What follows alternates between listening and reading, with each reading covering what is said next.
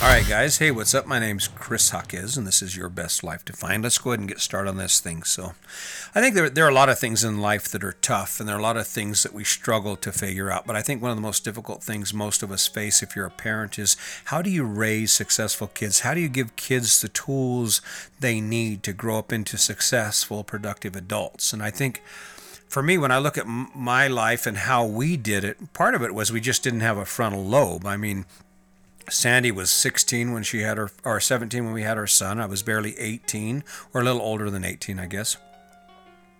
And so we just kind of rolled with it. I mean, we did the same thing with our kids that we did for ourselves. We worked day by day, and they cried, we fed them. They were bad, we disciplined them, and there was not really I didn't have the emotional connection to my children as far as how they felt about me. I think with you being that young, you don't really have a conscience for their emotional state. In other words, I wasn't worried about whether my son or my daughters loved me.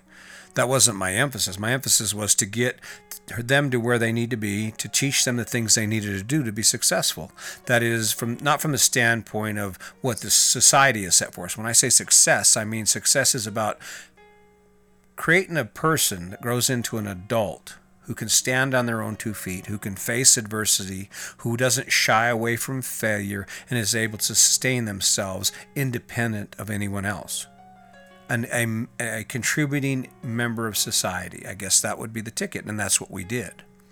And there was a few hits and misses on it. I mean, there were some things my kids do now with their children or don't do that I did. I mean, I spanked my children on occasion, and that's just something that doesn't happen in my kids' household. They just don't see any use for it. And now as I get older, I say, well, yeah, that's right. But what did I know back then? I was just winging it. So when you take a look at your children or even your young teenagers, the first thing we have to remember is that children are just young adults. They haven't grown up all the way yet, and they don't have the cognitive skills. But the reality is when we base our decisions about how we're going to raise our kids, a couple things came into play with us. And first, I think because we were so young, I just held my kids to the same standards I held myself to. And an example of that is, I mean, if you have a 4-year-old, my son's 4 or 5 years old, and we're sitting in a restaurant in a booth, he doesn't get to stand up and spin around and hang his arms over the back of the booth looking into the people that are behind us and bothering them at their table. And not because I have any idea that that's good or bad, but because I don't see any adults doing it. No one, as an adult, you don't spin around and stick your nose over and start looking at the people and what they're eating and pulling on their hair and doing whatever you do. And when we were in the store and we would let the kids go to the toy aisle and they could go look at whatever they wanted to, but if there was any tantrums about them when it was time to leave, they just didn't go back to the toy aisle. And again, it was about me setting a standard, not based on anything except for the fact that as an adult, if I don't get a new car and I want one, let's say we're walking down the street, Sandy and I are walking down the street and we go into a dealership and I want a new car, but we can't afford it. And I don't throw a tantrum. And if I do, shame on me, because that's not how life works. Sometimes you can have stuff, sometimes you can't, and that's just the way it is, and we can't have it all. So given that, I think when you look at how you raise your children, I think it comes down to the ability to connect with them. It really does. And hold them to a consistent standard. Now, I can tell you this. I don't know of a child yet who's died from crying. What happened to him? Oh, he died from crying. He cried too much. Now, tears are a part of it, and I understand the empathy and the the empathy.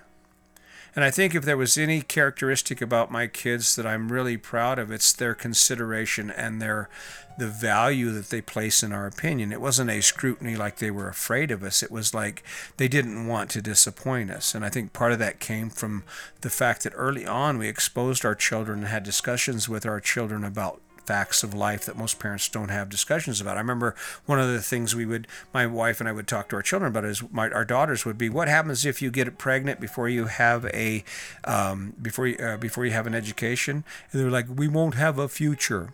And that was kind of off base. But again, young parents do kind of strange things. But the point is, those type of things impacted our children into making decisions. And that coupled with a whole lot of love. I mean, my daughters, they didn't actually have boyfriends until they were in high school. And then, even then, it wasn't the center of their universe. Not like Sandy and I. I mean, when Sandy and I got together when we were young, we were the only thing that mattered. It was me and Sandy, me and Sandy. We didn't have outside interests or outside friends. It was just us. And partly it was because what we brought together was we filled a void that we didn't get as children. I believe that. And the one thing we did, especially with my daughters, but my son too, we shared a lot of love. We shared a lot of stories. We talked about goals and dreams, and that gives them success. The other thing that I think really falls into play here is that your kid is not like everyone else's kid. And just like as an adult, we have this standard, this blueprint that's set for us that says a successful life looks like this. And in our case, it's the house, the car, the kids, the debt, the mortgage, the work, and possibly the retirement. But children are set to the same standard.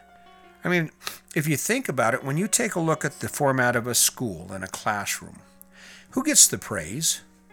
Well, the kids that do exactly what they're told. The kids who show up every day and the teacher says, okay, Susie, do this, and she does this, and they pat Susie on the head and they say, oh, you're such a good little girl. And then, of course, there's Billy, and Billy, of course, he's the square peg, and there that teacher is trying to force him in that round hole where Susie is and just force him in that round hole. Billy's not that way. He's not going to spit out the information you give him, and there might be an issue of him not even being interested in the information you're giving him. But he isn't dubbed different or progressive or unique. He's the problem kid. He's the problem kid. And I'm an example of a problem kid. I didn't do homework. I moved 3-4 times a year when I was young. So I didn't have any momentum to gain any kind of real true goals or any idea of what this educational experience was going to be about or even who I was. So for me to move into a classroom and someone to try and force me to be like the other kids, there was nothing in my life that was like other kids. Now, unfortunately, I didn't have the luxury of having parents who had the experience to say, okay, we're going to capitalize on your strengths. We're not going to focus on where your weaknesses are or your inability to conform to these standards, these rules that have been set for you. We're going to try and build on your strengths. I had to do that on my own. And one of my strengths is I'm a really good failure. I'm really good at failing. I can fail at anything, and I don't even mind failing. Well, that's not true. I do mind failing. I want to be successful at things I do, but the fear of failure does not keep me from trying shit. I mean, look at this. This is podcast number 74. I'm still at it. I've got like 10 subscribers to my YouTube channel. I don't even care. Doesn't matter. I'm going to keep rolling with this because I'm good at failing. And this is one of those things that I'm going to build. This is going to make what I need to be done, or this is going to make what I need to happen, right? But what I did was I took an alternate route. I dropped out of high school, got married young, and I worked my butt off. And that's one of those things that your non-conforming child can do. Instead of squashing them, introduce them to things they've never experienced before. I mean, you as an adult, think about how difficult is it for you to hang out on the beach or to hang out in your boat and go spend the weekend skiing. You don't have to argue with, well, I don't want to go to the lake. I don't want to have to put water skis on and go swimming and drink cold Budweisers. No, you don't have a problem at all doing that. So when you look at your children, why wouldn't you give them something to get excited about? If they're non-conforming, that's okay. School isn't for everybody. I'm a high school dropout. In fact, people thought I was going to end up in prison. Well, I did end up in prison. I just ended up working there. But I'm a prime example. I am the square peg. So if you want to give your kids success, if you want to give them access to success in their life, teach them to be adventurous. Teach them to not be afraid to try new things. Teach them it's okay to be different. In fact, the most successful people in the world are different. You take a look at anyone. Look at Oprah Winfrey. Look at Will Smith. Look at Sylvester Stallone. They all have characteristics that are indicative of success, and one of them is that they're different. They're not like the rest of us. Their tolerance for failure, their tenacity for them to grind through it and to be different and not worry about it, to not care what other people think, or even if they care like me, I do care what other people think. I just don't let it get in the way of my action. I care every time I put a podcast on. Every time I do one of these podcasts, I sit here and go, oh, that sucks. And then I post it anyway. You know why? Because that's how success is born. That's where success comes from. It comes from doing it and being different. So if you have a child who's not a square peg or not a round peg, is a square peg, and there every day you're getting a call from a teacher or someone saying, well, he's not doing this or he's behind on his homework, maybe instead of punishing him, maybe instead of taking that usual course of action that you've taken that doesn't seem to work, maybe you should introduce him to or her to something new. Maybe it starts with a conversation about, you know what, you can be anything you want to be in life. Because if there was anything in my life that I wish my parents had done for me, it was to sit me down and confirm that I could do anything, and keep saying it and keep reminding me, had they reminded me that just because I'm different, it doesn't mean I'm a failure. And I'm certainly not a failure. I've done more things in my life than most people with degrees. And most of it's been fun. Not all of it's been fun. I've learned to struggle. I know how to struggle. And my kids know how to struggle. And the other thing, I did a podcast a while back, or it's coming up, I'm not sure where it is, but it's about controlling the want.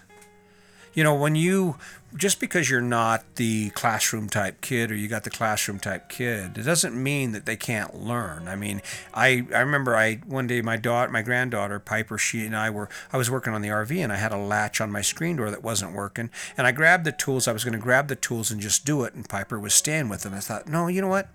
I think I'll involve Piper in this, to expose her to something new. And she was just all in it.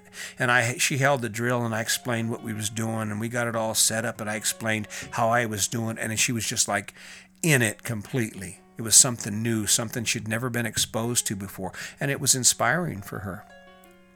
The thing is, there's plenty of opportunities for our own dreams to be crushed. The last thing we want to do is crush the dreams of our children.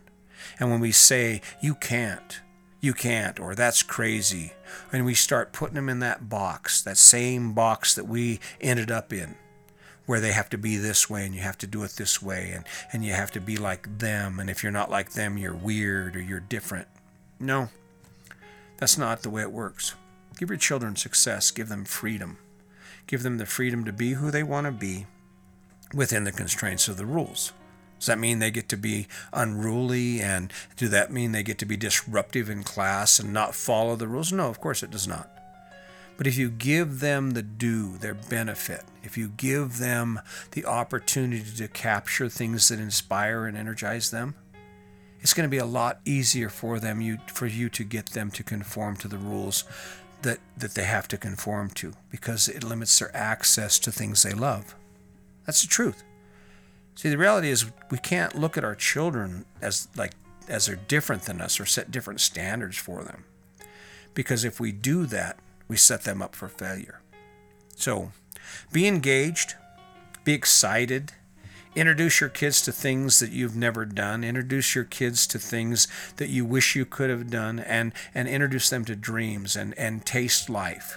Taste life with your children. Show them things and engage them on their level and inspire them to be the person they want to be.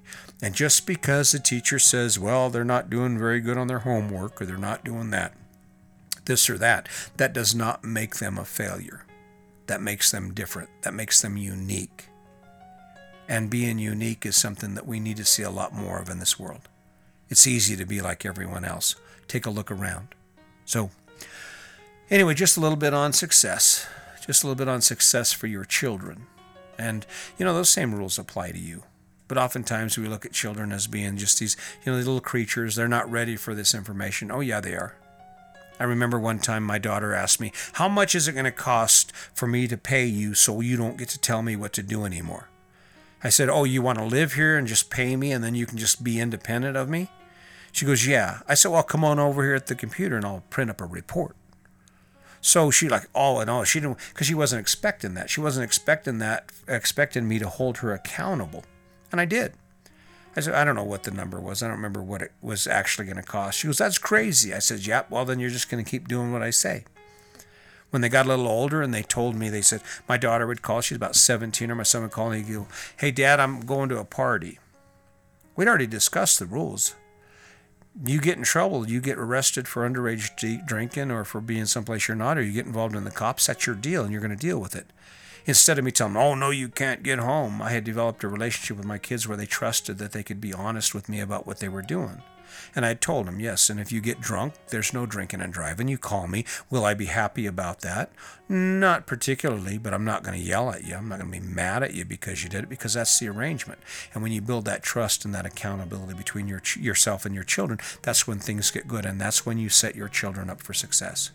So try doing it. Try grabbing a hold of it. Try and looking at them in a different light and appreciate not who you would like them to be, but embrace who they are. So anyway, I think I've said about enough on this. I hope everything's going well for you. I really appreciate the fact that you continue to tune in. My following is growing. Things are starting to happen. I'm kind of excited about that. My goal is simply to help you wake up one day and realize that no matter where you are, you are one choice away from a better life, and it never ends. Life is about growth, and it grows up until the time it stops. And if you're already settled in and accepting what you have and you're not moving forward, maybe you should take another look at your life and realize the world is a pretty big place out there and there are a lot of things left to do. So go after something, get excited about something. And just remember, today is your day. Make it a good one.